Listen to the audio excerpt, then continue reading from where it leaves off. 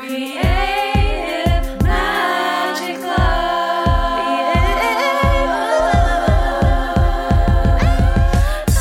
What's up? This is Sarah Mack and welcome to Creative Magic Club. Together, we'll discover inspirational stories of creative entrepreneurs living out their dreams, doing the work they are most passionate about, and building wealth in magical and fun ways.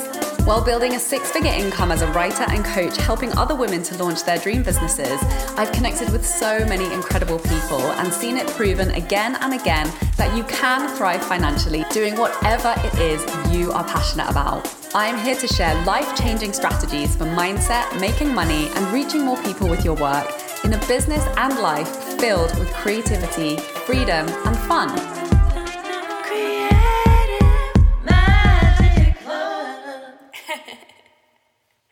Hi everyone, welcome to this week's episode. I'm very excited to introduce you to the incredible Kate Juniper, who is a life and book coach for women and femme writers, as well as a renowned editor for traditional Canadian publishers, including the House of Anansi and Vagrant Press. She's the founder of Juniper Editing and Creative, a boutique all-female coaching and editing house devoted to empowering women writers to believe in the beauty and purpose of their creative dreams and to go after them powerfully. Hi, Kate. Thank you so much for joining us. Hi, darling. Thank you so much for having me. So Kate is amazing. I'm so excited for you to meet her. She's another internet friend of mine who we got the privilege of getting to meet up with in person in Montreal when I was back there. Also, she's from England, as you can probably tell from her voice. And we have very similar journeys. So I know that you'll resonate with her and her work. So please tell us, Kate, how did you get to doing the work that you do today? It's been a journey of many trials and errors for sure. But I started, in school, it was all about books for me. That was really where I shone and where I found, the most fun and joy and escapism from school. I loved stories and I was a natural born critic and kind of handler of stories. So I did the usual kind of degree in literature at university, and my first big job, I ended up being an English high school teacher in an international school in the Middle East, in Europe, in the United Arab Emirates. So I was there for 3 years. I was, getting into the real nitty-gritty of grammar, of essay structure with these kids, of really teaching them their own critical processes. And so, basically every job I had after that, including through my master's degree, which was also in literature, it just kept coming back to editing. What other stuff I was supposed to be doing in my role, I also was the editor. And so I did that for a long time without really thinking of it as something that I wanted to do long term. I was editing, for a while, I was editing encyclopedia entries for Routledge Press, and it was interesting, it was engaging, but it was definitely not something that I thought of doing long term. And then I got a job at a publishing house and realized that I could edit manuscripts. And the first time I actually heard the word manuscript, it was like a full body, it felt like something inside me just woke up. And to realize that before a book was a book, it was a manuscript. It was something to be handled. It was something to be developed and really, creatively and messily so. And that's really what drew me to realize that editing was not just something that I was good at, the crossing of the T's and dotting of the I's, but something that I could really, really love. And so I started my business based on, based out of that, out of wanting to be in the process with the authors, because I had been basically previously managing a team of editors. So I got to see them doing it. And I just thought, you know what, I want to do this for myself. And as I've been in business 6 years now, very quickly I realized that, again, in addition to creatively helping a person develop their manuscript, there was so much emotional weight to this process of creating something, of developing something, of putting it out into the world, whether to that first person, that editor who's going to give you their professional, critique, or the world. And that's where it was one of those moments where, a lot of coaches, business coaches will say, what's the thing that you are inherently good at and that you love and you're probably not charging for, right? Like, this is the thing that makes you different and you probably just take it for granted. And so you're adding it on top of this thing that you do. And that was when I realized, okay, yes, I'm an editor. Yes, I love stories. Yes, I love being in that process. But more than that, I love the connection and the emotional support and guidance I can provide to this creator of this story. And that journey has kind of matured over 6 years. And here I am now as the book coach. So I actually help women write their books from scratch, from the beginning. And even previous to that, with my online program, I'm kind of giving women the tools to really embody the writer and the author that they want to be, and maybe hope, but are afraid that they're not. It's amazing. And it's such an emotional process, writing and like getting to write a book. Not that I haven't published. I've written half a book, which is like on the shelf. But a lot more of us have written half a book than have written a whole book. Right. But I've been through, I've seen clients go through that process, and, just obviously understanding that writing process for myself of like the resistance that shows up between you having the idea and the desire to like putting your butt in the chair and putting the words on the page. So I'm really curious to hear from you, like, what are some of the key pieces of that transition moment that people go through when they're like thinking of writing a book to actually beginning to write their book? For my clients in deciding to work with me, it's really a leap of faith. It's something that they've tried to do on their own before and haven't been able to sustain. There's so many reasons why that might happen. And a lot of them are systemic. A lot of them are just, ambient conditions within our culture and ambient influences that affect the way that what we expect from ourselves and how much pressure we put on ourselves. There's so many ways to feel defeated and be discouraged and not get started in your book writing process. For those who decide to work with me, it's that leap of faith, right? It's that leap of faith that we take when we decide to work with a new coach, or we decide to invest in ourselves in a big way where we know that we're capable. We know that if we have the right support, the right structure, the accountability, and the guidance, and we just show up, then we're going to do this. We're dedicated to doing this. But it takes a great deal of trust, and it's scary to make that kind of decision for ourselves. So I think that for me, that's it's that leap of trust, that faith, that really gets you started.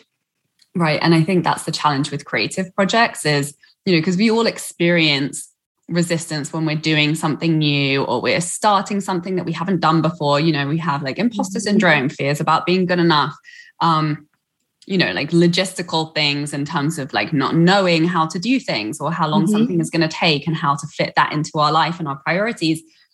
But I feel like with writing, there's this like whole other layer of resistance that comes to just for the fact that it's so deeply personal and it's connected to your heart and it's connected to your soul. And it just takes you to that deeper layer of vulnerability of, fear of exposure or fear of tapping into something that's like an uncomfortable truth about yourself. And, there's usually like an impulse that's driving us that is so deeply personal.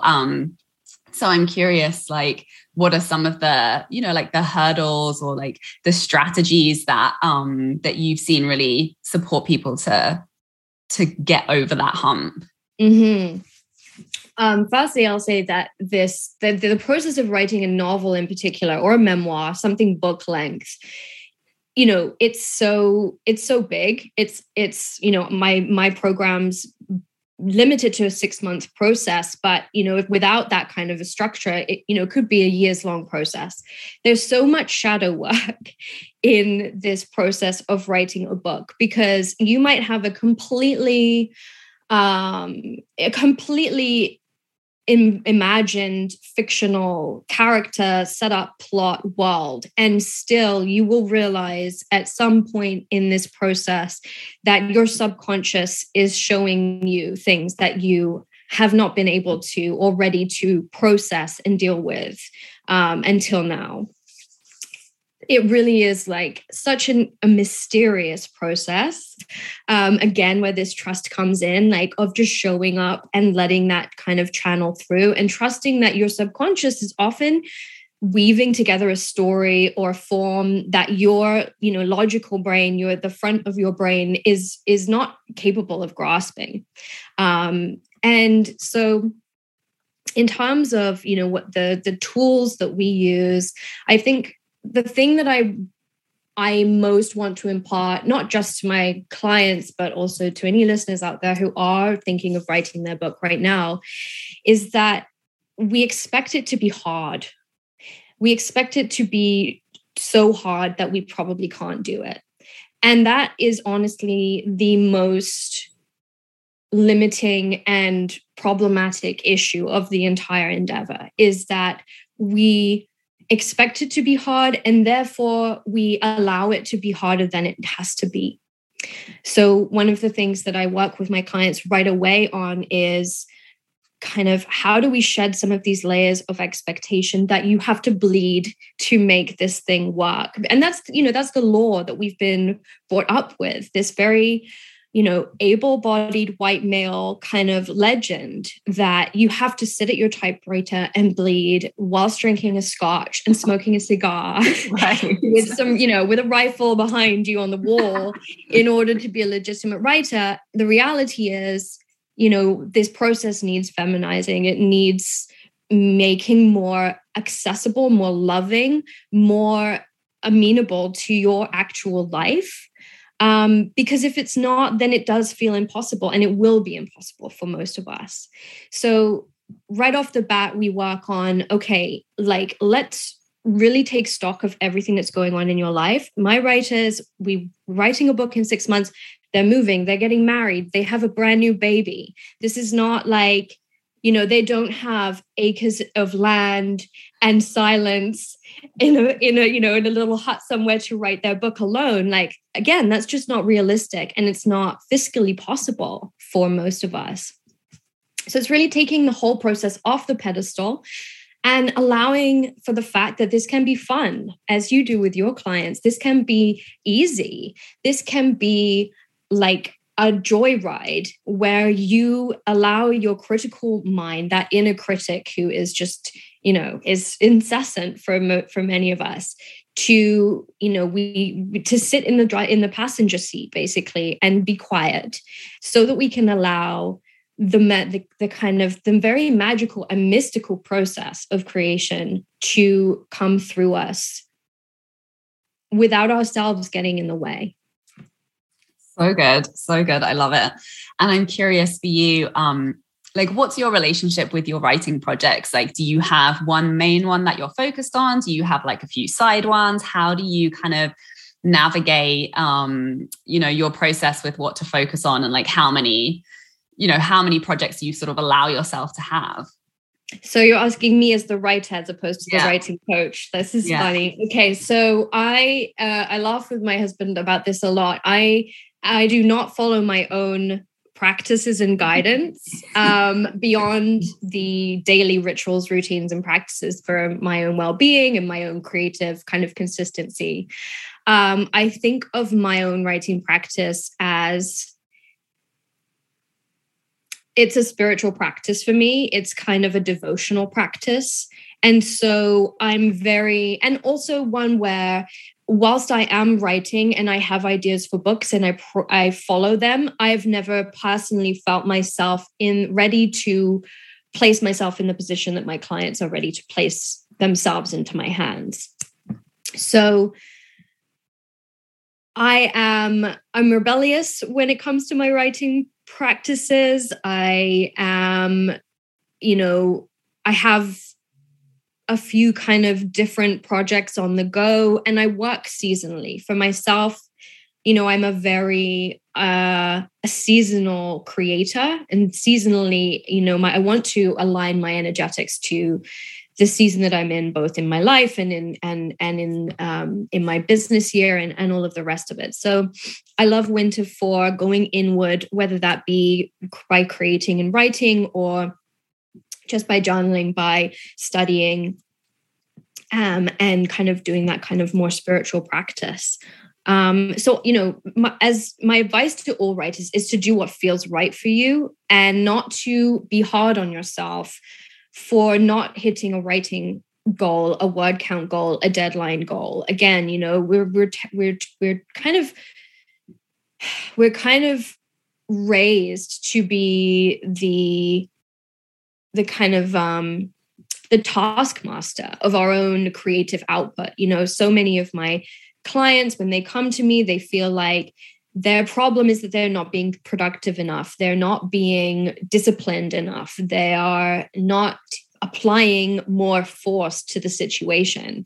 And a lot of my writing practice, my spiritual and business practices in the past few years have really been an undoing of that kind of rigidity and those kinds of rules and those kinds of assessments and judgments of myself.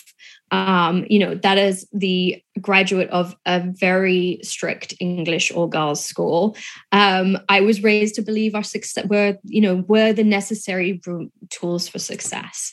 So yes, I kind of practice radical creativity in my own life where no rules apply. I do this as a means of communicating with myself, with whatever higher power you may believe in, and really practicing open curiosity and really, honing my own sense of my own intuition in those realms. Yeah, and I think, that is the definition of creativity, isn't it? And it's like when we lay it out like that, it's like, well, it's not surprising that like being the hard taskmaster hasn't worked, because that's kind of the opposite of creativity. And like I do feel that is partly, the legacy of like Stephen Pressfield's The War of Art. And, there's definitely like some truth to it. Like you do have to like put your ass in a seat and like take action to put words on a page. But I feel like Elizabeth Gilbert kind of like counteracts that idea of like the art is a war, and like it can be a flow, like it can be fun, it can be easy. And I love how you describe that.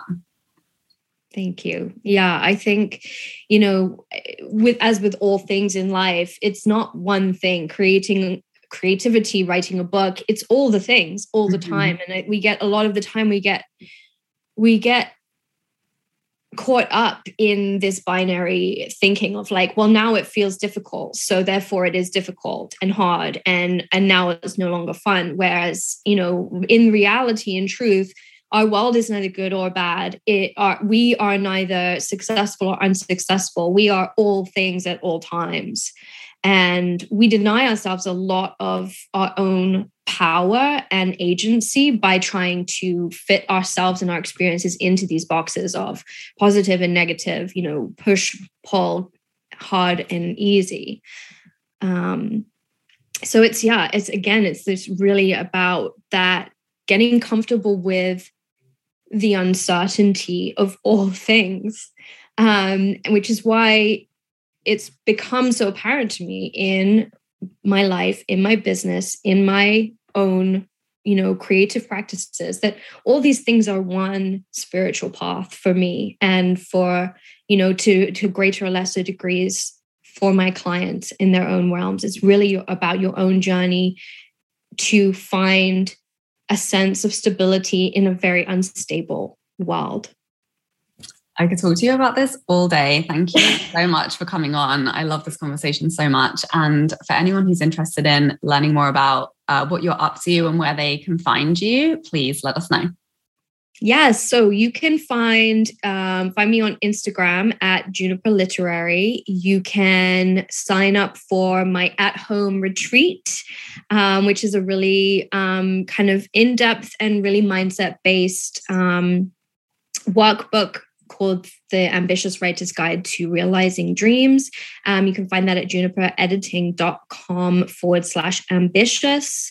And during this month of April, we're also in the midst of a launch for the next Ambitious Authors Mastermind, which is the group version of my one-on-one 6-month book writing program. So come find me. Amazing. Definitely go and check her out. Thank you so much, Kate, for joining us. And thank you, everybody, for watching. We'll see you next week. Bye. Thank you. For more inspirational content, head over to my website withsarahmac.com and please support the show by liking, commenting, and subscribing.